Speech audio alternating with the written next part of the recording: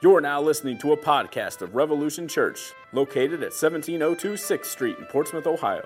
Revolution meets on Sunday evenings at 6:30 p.m.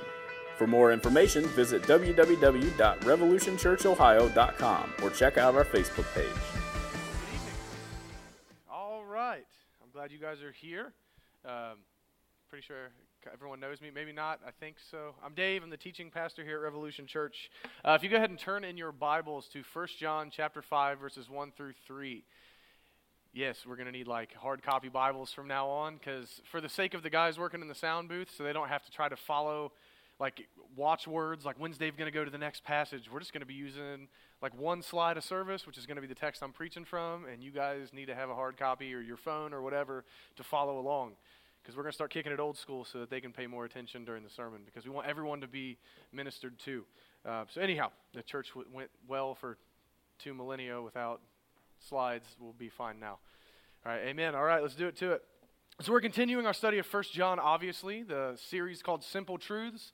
And in this book, John's going over the core doctrines of our faith.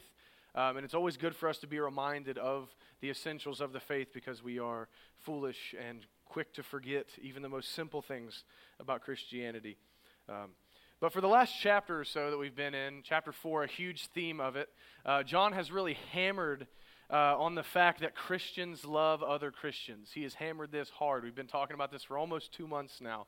Now I want to make something clear. As Christians, we love our neighbor, right? Regardless of who our neighbor is, Christian or unbeliever, whatever. But there is to be a special love between the people of God.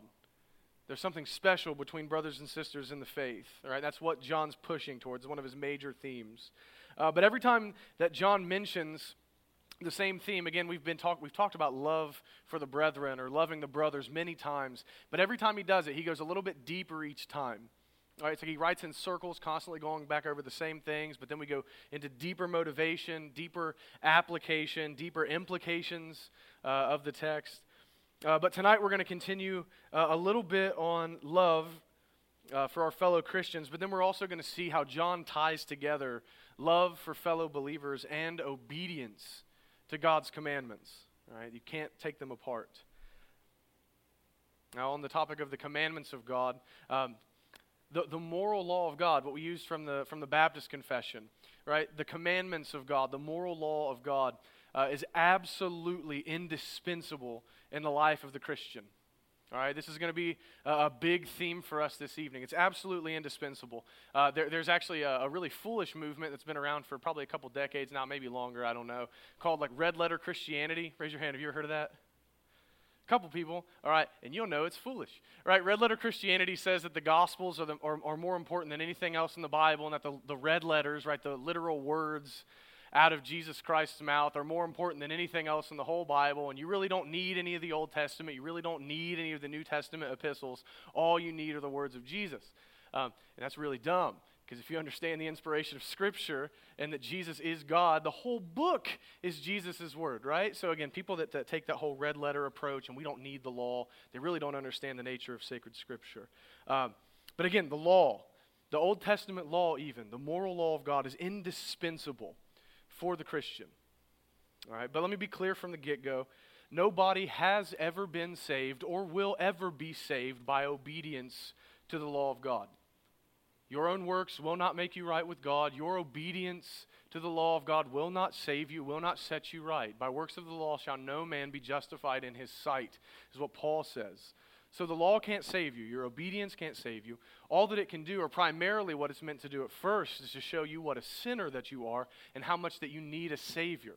In the book of Galatians, Paul says the law is a schoolmaster for us until Christ would come, because it was always pointing to us as our teacher, pointing us to Christ.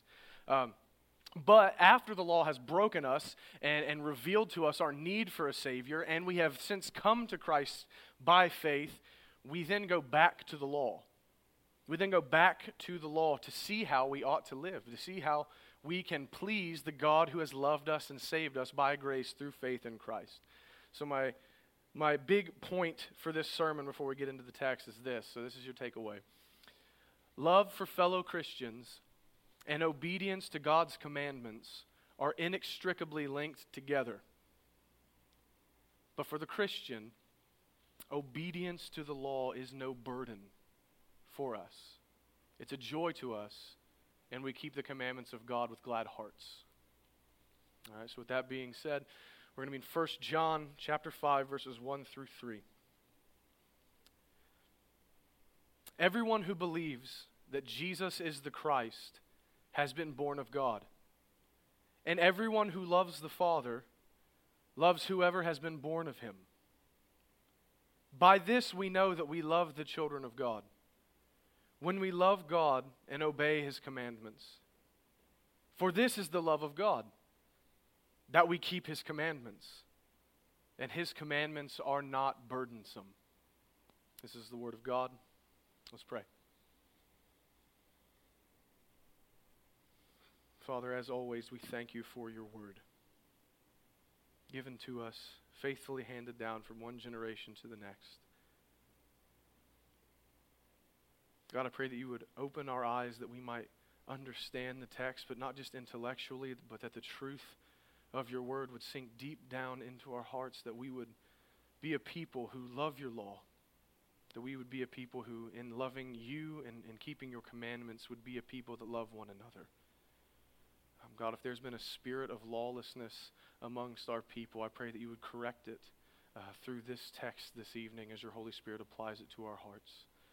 And as always, if there's any unbelievers among us, Lord, I pray that you would begin to draw them to your Son. Let them see their sin. Let them see the goodness of who you are, their inability to keep the law, but salvation that is in Christ alone, received by faith. I pray all this in Jesus' name. Amen.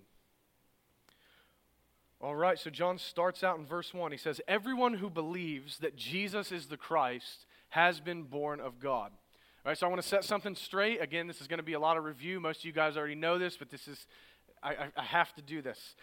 Many people have taken this phrase and phrases like it in the Bible and have stretched it to its breaking point and make it say something that John never intended.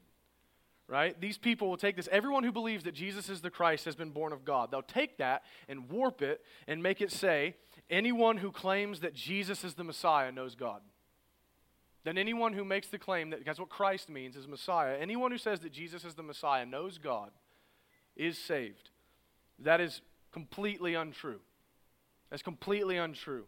There are many non-Christian groups that don't know God, who will perish in their sins, who also claim Jesus is the Messiah. Right? There's a few examples for you, examples that you're probably going to run into someday.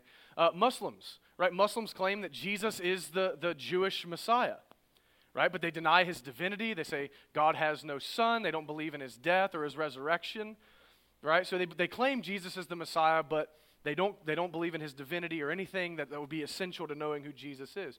You look at the Jehovah's Witnesses. Right? Again, they would tell you, well, we believe Jesus is the Christ. But again, they believe he's a creation by God. You look at the Mormons, they say, well, yes, we believe Jesus is the Christ, but they're polytheists, right? They believe in more than one God. That's my favorite part about Mormonism. If you're good enough, you can become a god of your own planet. Wild. And the missionaries will lie to you. They won't tell you that that's what they believe. Maybe that's just a joke for me. It's just funny if you ever there come to your house, ask them, y'all believe in more than one God? No, you sure? Anyway. Or the last group, and this one's probably the most prominent around here, if we're just going to keep it real. Oneness Pentecostals, right? People that they're modalists. That means that they deny the Trinity. They say that, yes, I believe Jesus is the Messiah, but I also believe that God put on the mask of Jesus at this one particular point in time, and they deny the eternality of the Son of God.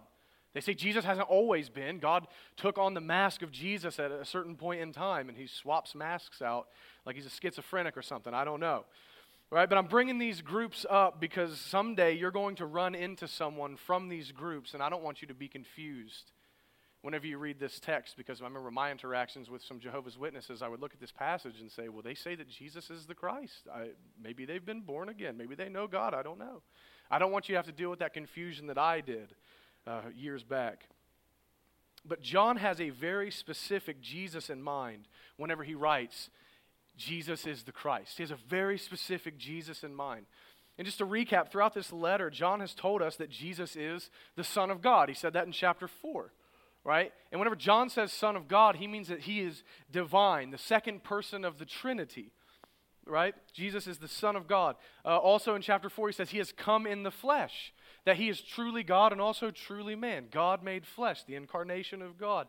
He said in chapter 4 that he is the Savior of the world, that he's our Savior from wrath and sin, that we need a Savior, and God provided that in Jesus. That he was the propitiation for sins. We read that in chapter 2 and chapter 4, that he is the satisfaction of the wrath of God. Chapter 2, we saw that he's the righteous advocate, right? That he intercedes for us whenever we sin, that he's always before the face of God as our advocate when we sin. And then if you look to the Gospel of John, just chapter 1, again, I can't hammer the divinity of Christ enough. John says, in the beginning was the Word, and the Word was God, and the Word was with God. Right? So again, that Word is Jesus. He's divine. So whenever John says Jesus is the Christ, he knows that he's already taught those foundational things about Jesus. He's calling them all to mind whenever he says Jesus is the Christ. So he doesn't have to repeat himself over and over. So if someone ever comes to you and you're talking to them about religion, trying to evangelize them or trying to feel out where they're at, and they say that they believe Jesus is the Messiah, it is completely fair to ask in return, which Jesus are you talking about? Right? Which Jesus? And if it's not John's Jesus, if it's not the Jesus John describes, the divine second person of the Trinity, eternal Son of God, propitiation for sins, raised from the dead on the third day, if it's not that Jesus, then it's not the Jesus. It's not the Christ if it's not John's Christ. If you believe in a Christ other than the one John and the apostles preached, you are an idolater. You're worshiping an idol. You have a false God. You have a false Christ who cannot save because that Christ does not exist. And as you read in the Old Testament, especially in Psalm 135, we're told that those who worship idols will become just like them. That they're dead, they're dumb, they're blind, they're deaf, they're worthless. And those who trust in an idol, and in our case, an idolatrous Christ, that person will perish. So a little side note on this. Let me encourage you to do something in light of this. So you can keep your head straight on which Jesus we're talking about. Always be in the Scriptures daily. But let me encourage you to use the catechisms. Use the creeds. Use the confessions. If you're a member here at this church, I have given you catechisms, creeds, and confessions. Use them. Right? Use the 1689 confession. Use the Westminster shorter or larger catechism. Right, Nick? The Westminster, it's a good one. He's a Presbyterian. I gotta say what's up. Right?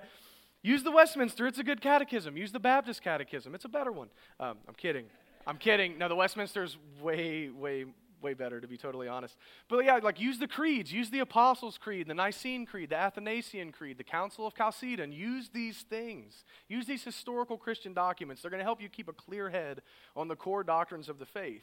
Because while those historic documents aren't inspired, they are a distillation of the Bible. All right? They're a distillation of Christian truth, a summarization of the core doctrines of the faith. So use those. And you won't ever have to deal with the confusion that I did. I wish someone would have introduced me to the confessions and creeds or long ago, rather. I wish that would have been something told to me. But he says, everyone who believes that Jesus is the Christ has been born of God. Now, so John says that whoever believes in the true Christ has been born of God. And as always, whenever we talk about belief, believing always includes repentance. Right? It always includes a turning from sin and trusting in the person and work of Jesus for your salvation. You can almost use the words in the New Testament, believe and repent. They're almost interchangeable because they go hand in hand so much. Right? So if someone has repented and believed in the true Jesus, John says that person has been born of God. And I've talked about this so many times in this series because this is one of the major themes in all of John's writings. And that's the new birth. Right, being born again. So you'll remember, as I defined last week, the new birth is that supernatural act of God, the Holy Spirit, that causes us to see our sin, hate our sin, desire forgiveness from God, and then causes us to see the beauty of Christ in the gospel and gives us the gift of faith so that we can believe. Right, and it's also in that new birth that we receive a new nature. We're a new creation. The old has passed away, and behold, the new has come. We have a new nature that desires to believe in and follow Jesus. Right? That's the new birth. That's what he means whenever he says, you've been born of God. So again, whoever has believed in the biblical Christ, John says, has prior to that, prior to their believing, has received the new birth. Right? He says that person has been born of God, meaning it happened first. It's because of the new birth that a person believes.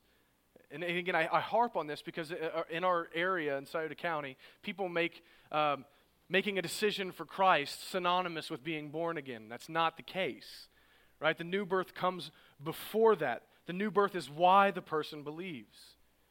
You could not repent and believe the gospel until God gave you the new birth, until God caused you to be born again. And let me lay this before you, Christian. That should bring you to your knees in humility before God. You did not have it in you to repent and believe the gospel, and yet God, by His grace, by grace you have been saved, made you alive in Christ that you might believe.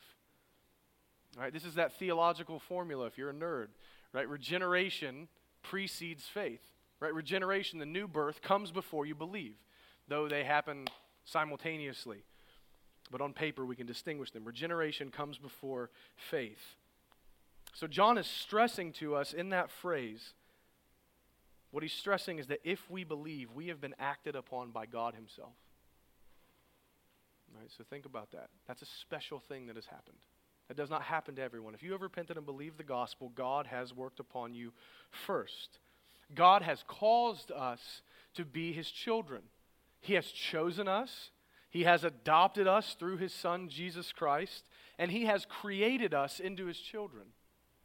And I would argue that the work of the new creation, giving us the new birth, is greater than the work of the physical creation. Right? He's created us into His children. And John's pushing to us that God has done this, created His children, created them, to literally every believer who has ever lived. That God has personally acted upon every individual believer. And in light of that, John says, and everyone who loves the Father loves whoever has been born of Him. That is to say, everyone who now calls God Father and has been made into His child now loves whoever else has been made a child of God. Right, so everyone who has repented and believed in the biblical Christ now loves everyone else who has done the same. I know I'm being very repetitive. I want you to see that. Children of God love children of God. God has worked upon every believer individually and created every individual believer into His child. He has chosen every individual believer to be His child and adopted every individual believer into His family through Christ. John is reminding us that the church universal, the worldwide church, is a family. That's what he's pressing on us, as a family. There is to be mutual love and unity in the body of Christ. The Apostle Paul says this in Ephesians 4, verses 4 through 6. There is one body and one Spirit, just as you were called to the one hope that belongs to your call. One Lord, one faith, one baptism, one God and Father of all, who is over all and through all and in all. That one, that unity. All believers are one family of God, are all the children of God. And what John's keying up on is that family loves family. All right? We can see this in the natural world, right? There is a closeness between siblings. There's a closeness between siblings, at least ideally. Right? They share the same parents. They spend a lot of time together. They are bonded together in love. They are united in one family.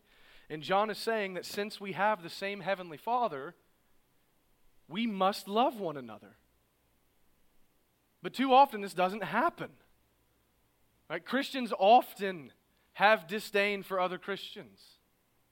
But what's interesting is even in the natural world, when siblings hate each other, even unbelievers find that to be unnatural and off-putting. How much more for us who are in the household of faith? Should it seem off-putting whenever Christians have disdain for other Christians?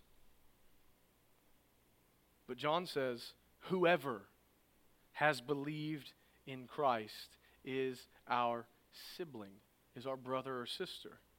And because of that, we owe them love.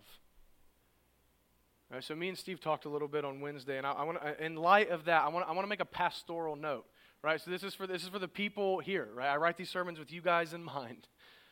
Right, John just said that we have an obligation to love all who believe in and follow the true biblical Christ. We have an obligation to that. We're going to see the Apostle Paul key up on that in a minute. But I fear sometimes that we have the capacity, we have all the ingredients necessary to become a really hateful church. I'm just keeping it real. We have the capacity to become a very hateful church. Now, before I go any further, you guys know that I hate bad theology. You guys know that I hate bad doctrine. You know that I hate church gimmicks to try to get people to come into the church by any means necessary. You know me, right? I'm king of that. I can't stand that kind of nonsense, so know that before I go on. But we have a lot of people at Rev that love to study the Bible. And we have a lot of people at Rev that really, truly have a zeal for truth and a zeal for sound doctrine. I consistently thank God for that in my prayers, and I wish it were more common in more churches. But my concern is that we're not always studying so that we can see God more clearly. We're not always studying and have a zeal for the truth so that we can be more godly. Sometimes I think we have a zeal for our own tradition. Rather than I'm so excited about this truth, I can see God so much more clearly, and this pushes me in my faith. This pushes me in my obedience. But rather we stand upon the Reformed tradition, and again, amen, that's great. But we do it for the sake of tradition almost sometimes. Sometimes I think that we learn more so we can point out the errors, flaws, and faults of other churches and other people around us, and less so we would follow Christ more closely. I see that sometimes. I see it in myself. I see it in some people here too. So I entreat you in light of that, in light of this obligation that we have to love everyone who has repented and believed in the biblical Christ, be more charitable.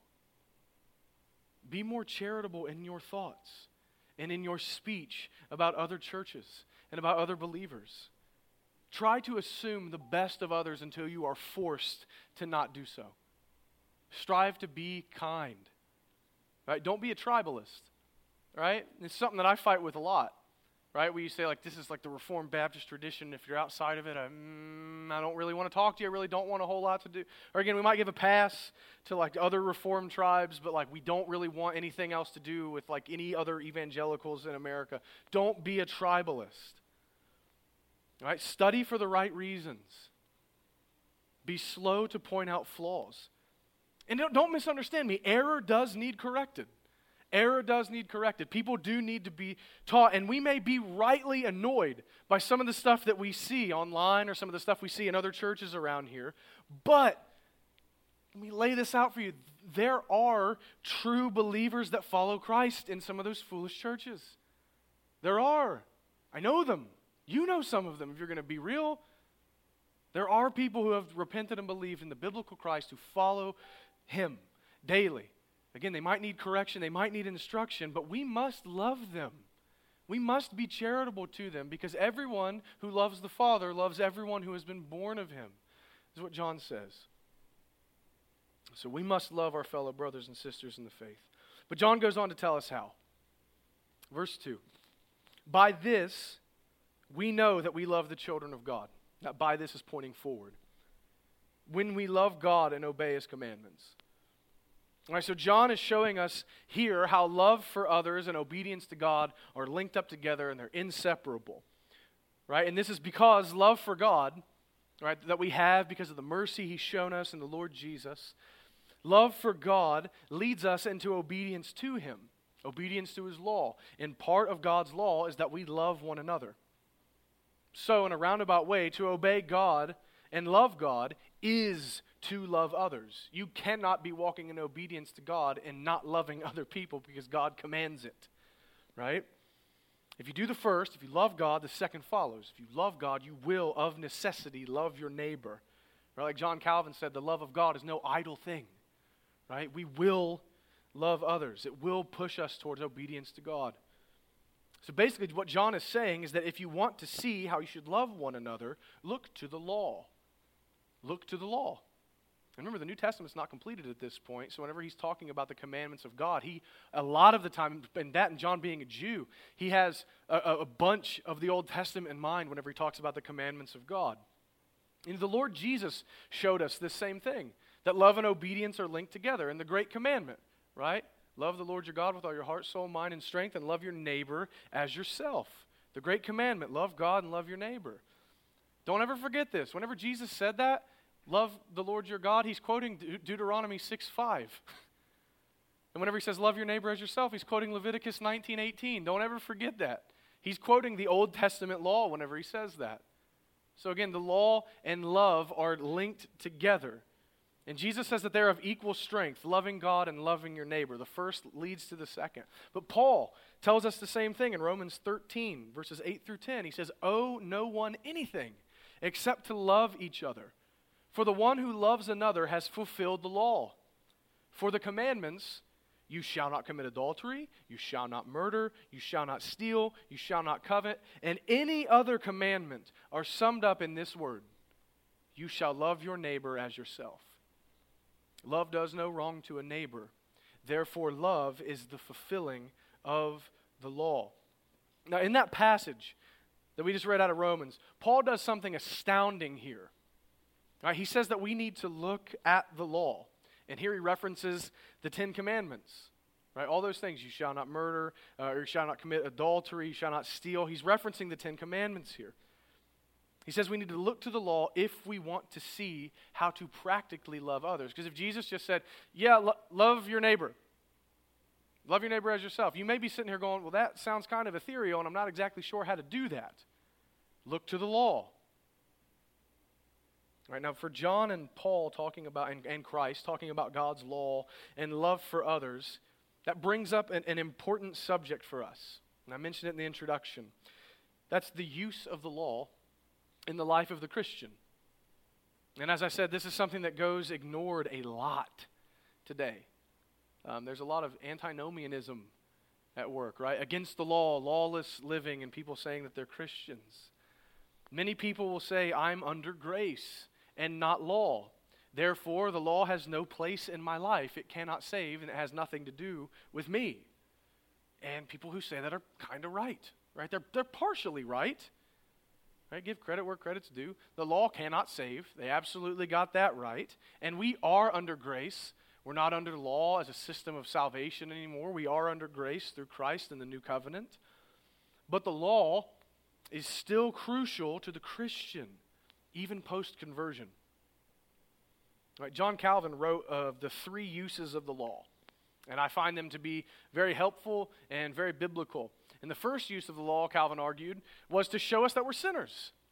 Right, to show us that we're sinners, that we deserve the wrath of God, that we're lawbreakers, and those who break God's law deserve to die, deserve to suffer the wrath of God in a literal hell, and that we need a Savior in Jesus. That's the first use of the law. All right, and then the second use, I'm not going to give that one to you. Look it up when you get home, right? Study on your own. We're not going to talk about the second use of the law. But the third use of the law is to show the Christian how to live. Right? And Calvin said this is the highest use of the law. The first use of the law was schoolmaster showing us we need Christ. Third use is the highest. How should a Christian live? It's what the law tells us then.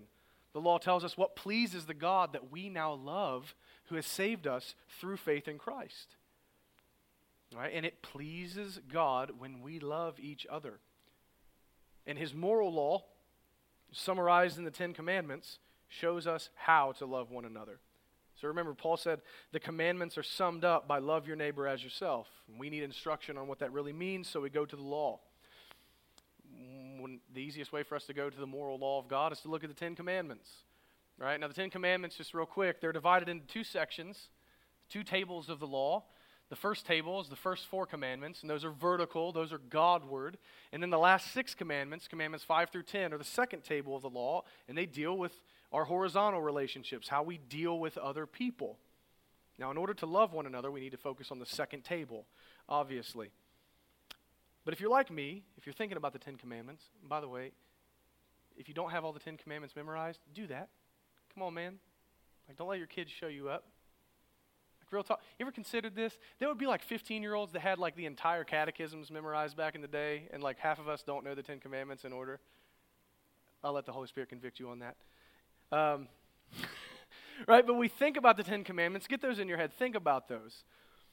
And whenever we think of the Ten Commandments, at least I thought this at first this past week, whenever I was just first reading through the text and just kind of getting my preliminary thoughts together, I was like, that's love? Like the Ten Commandments are love for other people? Like don't murder, don't sleep with someone else's wife, don't steal from people, don't lie. That's love? Like, that seems like literally the bare minimum you can do. Like, hey, chief, I'm not going to kill you or sleep with your wife, right? Like, congratulations, right? Like, that seems like the bare minimum that a person can do for someone else. Sorry. But if you think that, if you look at the Ten Commandments and think, that seems like literally the least that I could do for my fellow human being, especially for my fellow brother or sister in the faith, if you think that, I would argue that you're not looking at the Ten Commandments deeply enough. You have a very superficial view of the law. Because every commandment that God gives is double-sided. Right? It's got two sides to every command. Right? And this is something that I found, I seriously use the catechisms for this stuff. It's seriously been helpful. Every commandment's two-sided. If God says don't do this, then of necessity we must do the opposite. And if God says abstain from this, then we must, or if he says do this, then we must abstain from the opposite. So if he says don't, then we do the opposite. If he says do, then we don't do the opposite. It's always double-sided, and this adds many layers to the commandments. And again, if I could just write this down if you're a note taker, the Westminster Larger Catechism. Huge detailed stuff on the commandments of God. It's incredibly helpful. But again, if we see the many layers of the commandments, it's no longer just bare bones. It's no longer just the least that you can do. Right? So I'll give you two examples and then we'll move on. Just real quick. And these are a couple examples from Romans 13 that Paul used about the law. He says, you shall not commit murder. Right? The sixth commandment. Meaning you must not take life unlawfully. Right? It's not thou shalt not kill. Right? That wasn't the best translation ever from the King James. Right? You shall not murder. Right? Not all killing is murder. All murder is killing, though. But anyway, not all killing is murder. You must not take life unlawfully.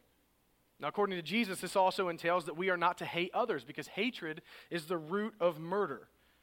Right? So the commandment is telling us, do not hate people, do not unlawfully take their life. So conversely, right, he says, don't do this, so then we must, on the other hand, seek the good of other people. We must seek to protect life, right? We must seek to see others flourish in life. Fight to see the people around us thrive and do well. We must then show compassion to other people. We must forgive our enemies, right? All that's tied up with the sixth commandment, don't kill. All that's tied up with that. If we look at, okay, not just the negative, but what am I positively commanded to do by necessity? All right, or then another one, a second example, my last one. You shall not covet, which means you must not inordinately desire what other people have. You must not grieve when others have more or better than you. Now, the opposite of this would be you must be content. If you're not going to covet, you must be content with what God has given you. And also that you would have a kind heart towards your neighbor. Right? You can't have a kind heart towards your neighbor if you covet everything that they have. Right? That you would rejoice whenever you see someone else doing well. That you would not be envious of others. That you would desire to see them do even better. Right? So again, in the commandment, do not covet, all of that is also implied. So you can see, again, and I won't belabor it, you can see that if we deeply kept the second table of the law, if we really looked at, okay, what are the positive and negative commandments from just these last six commandments in the law, if we could keep those perfectly, keep them deeply, we would love one another perfectly. We would truly be loving our neighbor as we love ourselves. So the law of God certainly then has a very prominent place in the life of the Christian. So I encourage you, look to it daily and keep it. Strive to keep the law. Love God and love others. That's what you will do whenever you keep the law. But John also says this, that when we obey God, or that we obey God when we love God. He says when we love Him and keep His commandments.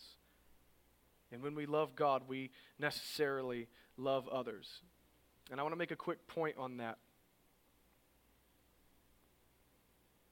If loving God results in us loving others, if loving God results in us being obedient to his commands to do good for others, that means this. When you're not charitable, and when you're not kind, when you're not gracious, when you're not doing good for others, when you're not rejoicing with them when they do well, all of those things, it's not because you don't love your neighbor enough. It's not because you don't love your fellow Christian enough. Really, it's because you don't love God in that moment. Because the love of God is obedience to his commandments. And he commands us to do these things. So whenever we don't walk in love for one another, it's because we don't really love God in that moment. So just briefly, surely no matter how frustrating our fellow Christians can be, we love the God who saved us enough to be faithful to him. Even when we're not particularly fond of our brother or sister in that moment. Surely we love God enough to push to be faithful to him in spite of the other person. Because we love him. But verse 3, pushing on through this text. I have no idea what I just did in my notes. Give me 1 second. Oh, that's awful. We all knew this was going to happen someday. All right, where's verse 3? I got to use notes. I'm not as good as those preachers. They get up here and they just fluke. I don't know what they're doing. Verse 3. For this is the love of God, that we keep his commandments, and his commandments are not burdensome. All right, so we've just talked a lot about the law of God. We've talked a lot about commandment keeping. And John says his commandments are not burdensome. And this is the sticking point to me. This was what leapt off the page to me. His commandments are not burdensome. I've been excited to get to this part of the sermon. John has told us that love for God is obedience to God's law, and obedience results in love for the brothers. So again, his focus is on law keeping, but if you're like me, and you consider law obedience, you get pretty anxious, right? It's like I'm not the best at this sometimes, right? Most of the time. Because it's hard. It's hard to keep the law. But then John says that beautiful little sentence, and his commandments are not burdensome. Let this be an encouragement to you. His commandments are not burdensome is what John says. Now the commandments are demanding and they're difficult, no doubt.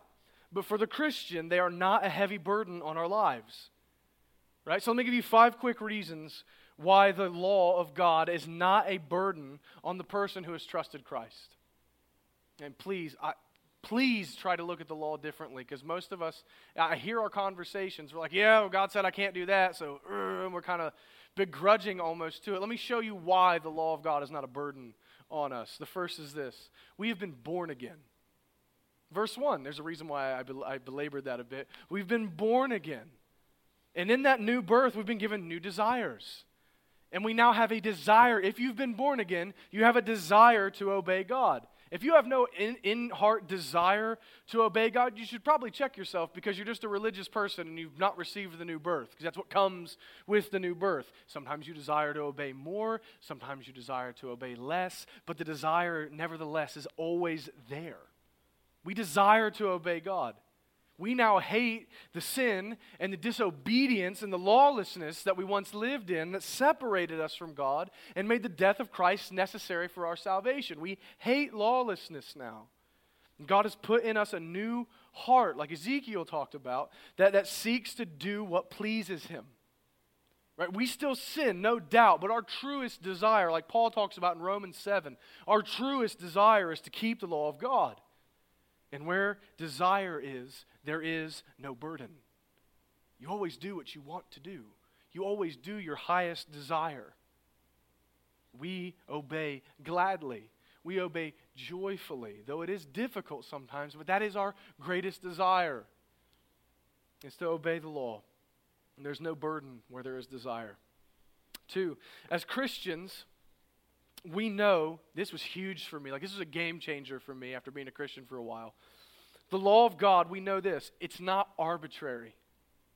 The law of God is not arbitrary. God doesn't just give commands because he feels like it. He didn't just give the commands because, I got nothing else better to do, right? He has good reason for every commandment he has ever given his people.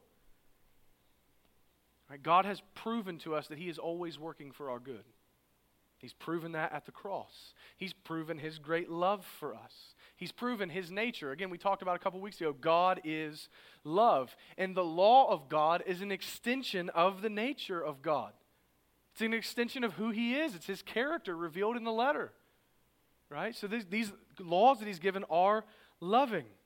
And he knows that we will thrive. We will live better lives in the law. That's why he gave them. And we were created by him to obey him. We were created by him to live as his law dictates. He knows that's what's going to be best for us. Furthermore, just a bit of a anecdote, I suppose. Imagine a world where people obeyed only the second table of the law. I'm not saying that they're all Christians, but imagine a world where people kept the second table of the law. Commandments 5 through 10. It would be a near utopia if people kept the second table of the law. The law is good. The law is not arbitrary. 3, the ability to obey God has been given to us in the new birth. Not only the desire, but the ability. Philippians 2, 12 and 13. Therefore, my beloved, as you have always obeyed, so now, not only as in my presence, but much more in my absence, work out your own salvation with fear and trembling. Meaning, show it. Work it out of you. Right? Show your salvation. For it is God who works in you, both to will, the desire, and to work for his good pleasure. Right? So again, this is no burden for us because it is God the Holy Spirit working within us. The law is not a burden to those who have been empowered by God for obedience. God gives us aid in obeying. We formerly could not keep his law, and now because of his Spirit living in us, giving us not only the desire, but the ability to carry out what God has commanded, this is no burden. We can actually do this. You're not going to do it perfectly, but you can consistently do this. 4, this is big. We are not trying to obey the law in order to save ourselves. Right? We have come to Jesus Christ for salvation. We know that the law is a burden to those who try to earn their salvation. Especially if you were raised in like a legalist tradition growing up, you know what a burden the law is whenever you're trying to obey it to save yourself. But we have heard the word of Christ that is better than the law. Matthew 11, 28 and 30, come to me, all who labor and are heavy laden, and I will give you rest. Take my yoke upon you and learn from me, for I am gentle and lowly in heart, and you will find rest for your souls. For my yoke is easy and my burden is light. That's what Jesus says. And he knows that whenever we come to him, we're also going to be going back to the law after we come to him for salvation. But nevertheless, Jesus says, though I am going to send you back to the law to show that you love me, because he says, if you love me, keep my commandments. Though I'm going to take you back to the commandments, my burden is nevertheless light. My yoke is easy. And he can say that because we know that our obedience is not out of self-preservation or trying to save ourselves. Rather, our obedience is because Jesus has already saved us. We have hearts of gratitude, which then leads us into the 5th one. Our attempt to obey God, our attempt to keep the law of God is no burden because it is out of love for God. And there is no burden in love. There is no burden in love. Right? We want to obey. We want to show our gratitude. We desire to glorify God daily in our obedience. Right? I read an analogy in one of my commentaries.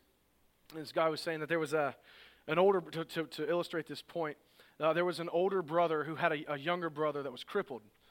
And the older brother would put his younger brother on his back and walk to school every day. Carry the kid to school every day, carry him back home from school. And one day, one of the older brother's classmates said to him, man, like you carry him every day? Yeah, every day. I carry him every single day. What a burden that must be. And he said, he is no burden, he is my brother. Right? That is how we obey God. It's no burden because we love him. Just like the boy in that illustration loves his younger brother and says, it's no burden for me to carry him. Same for us whenever it comes to obedience. God has saved us by Jesus' life, death, and resurrection, and we love him for that now. We owed our love to him before, but how much more now that we know we've been saved through Christ, and there's no wrath for us to bear ever. His commandments can be no burden for us. We love him with such a joyful love for saving us. But to push that illustration a bit further, we could say that the law is a bit, so again, I'm just ripping this guy off that I read that illustration from. The law is like a backpack that we carry around, given to us by God, and it's beautiful to us. We cherish this thing. And it does make things more difficult for us sometimes, though. Right? It causes us to take different paths because with this bag on, we can't fit in certain places. But we love it nevertheless. There are certain places we can't go. There are certain places we won't fit because of this large bag on our back, but we love it. And people around us say, look how heavy it is. Look at all the things you can't do with it on. Look at the places that it forces you to go. It's too heavy. You should drop it. But the Christian, we don't find it that heavy. It's full of good, useful things. And we know that the one who gave it to us loves us. We cherish this bag, but let me tell you this. If we were to take it off and hand it to an unconverted person, it would crush them. Again, if you were to take the law off your back and give it to an unbeliever, it would crush them. They would hate it. They would want rid of it. It would be too heavy for them. And that's because the unconverted person does not love the lawgiver. So why would they love his law? The person who has not received the new birth is an enemy of God. Paul says in Romans 8 that the people who have not repented and believed in Christ are the enemies of God, and they are hostile towards him. They will not obey him. Indeed, they cannot. But not us. We gladly carry the law daily.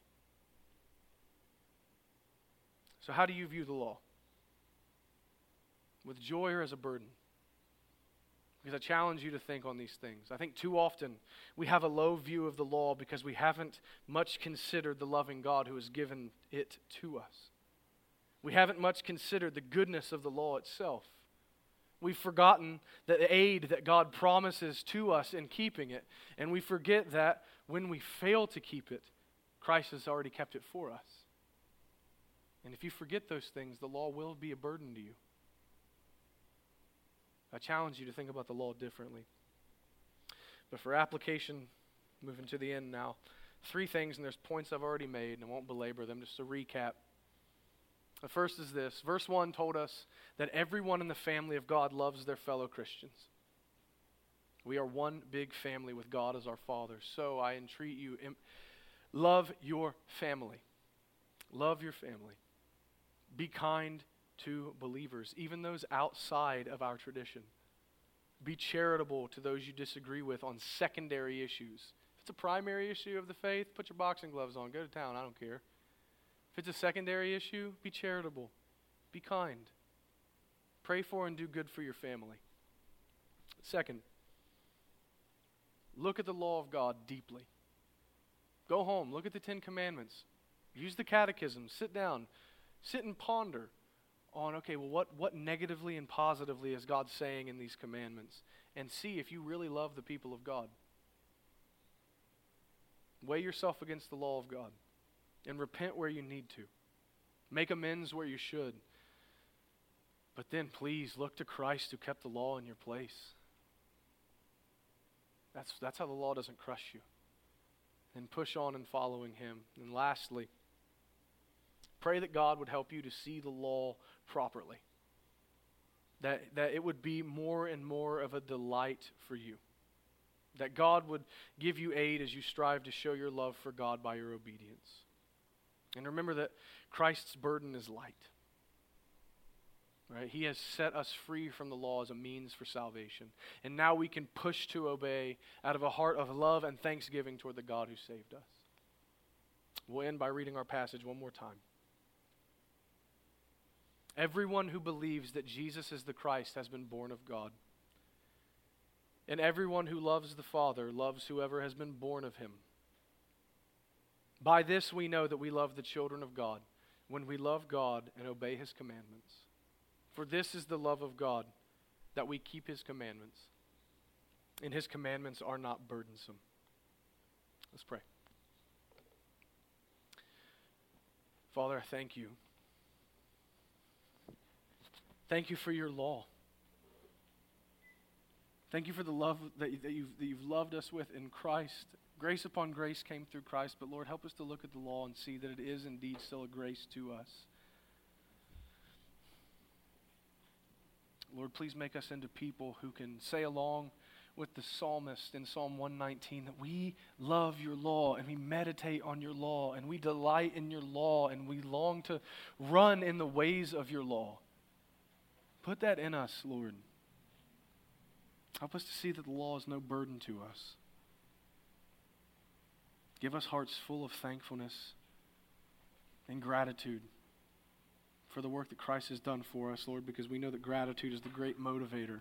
Love for you is the great motivator for our obedience. Lord, forgive us for our lack of love for our brothers, for our lack of love for your law, our lack of love for you. But God, we do thank you so much that Christ has been the satisfaction of your wrath for our disobedience. And that likewise he has kept the law in our place and is our righteousness. And to him we look and to him alone. In his name, amen.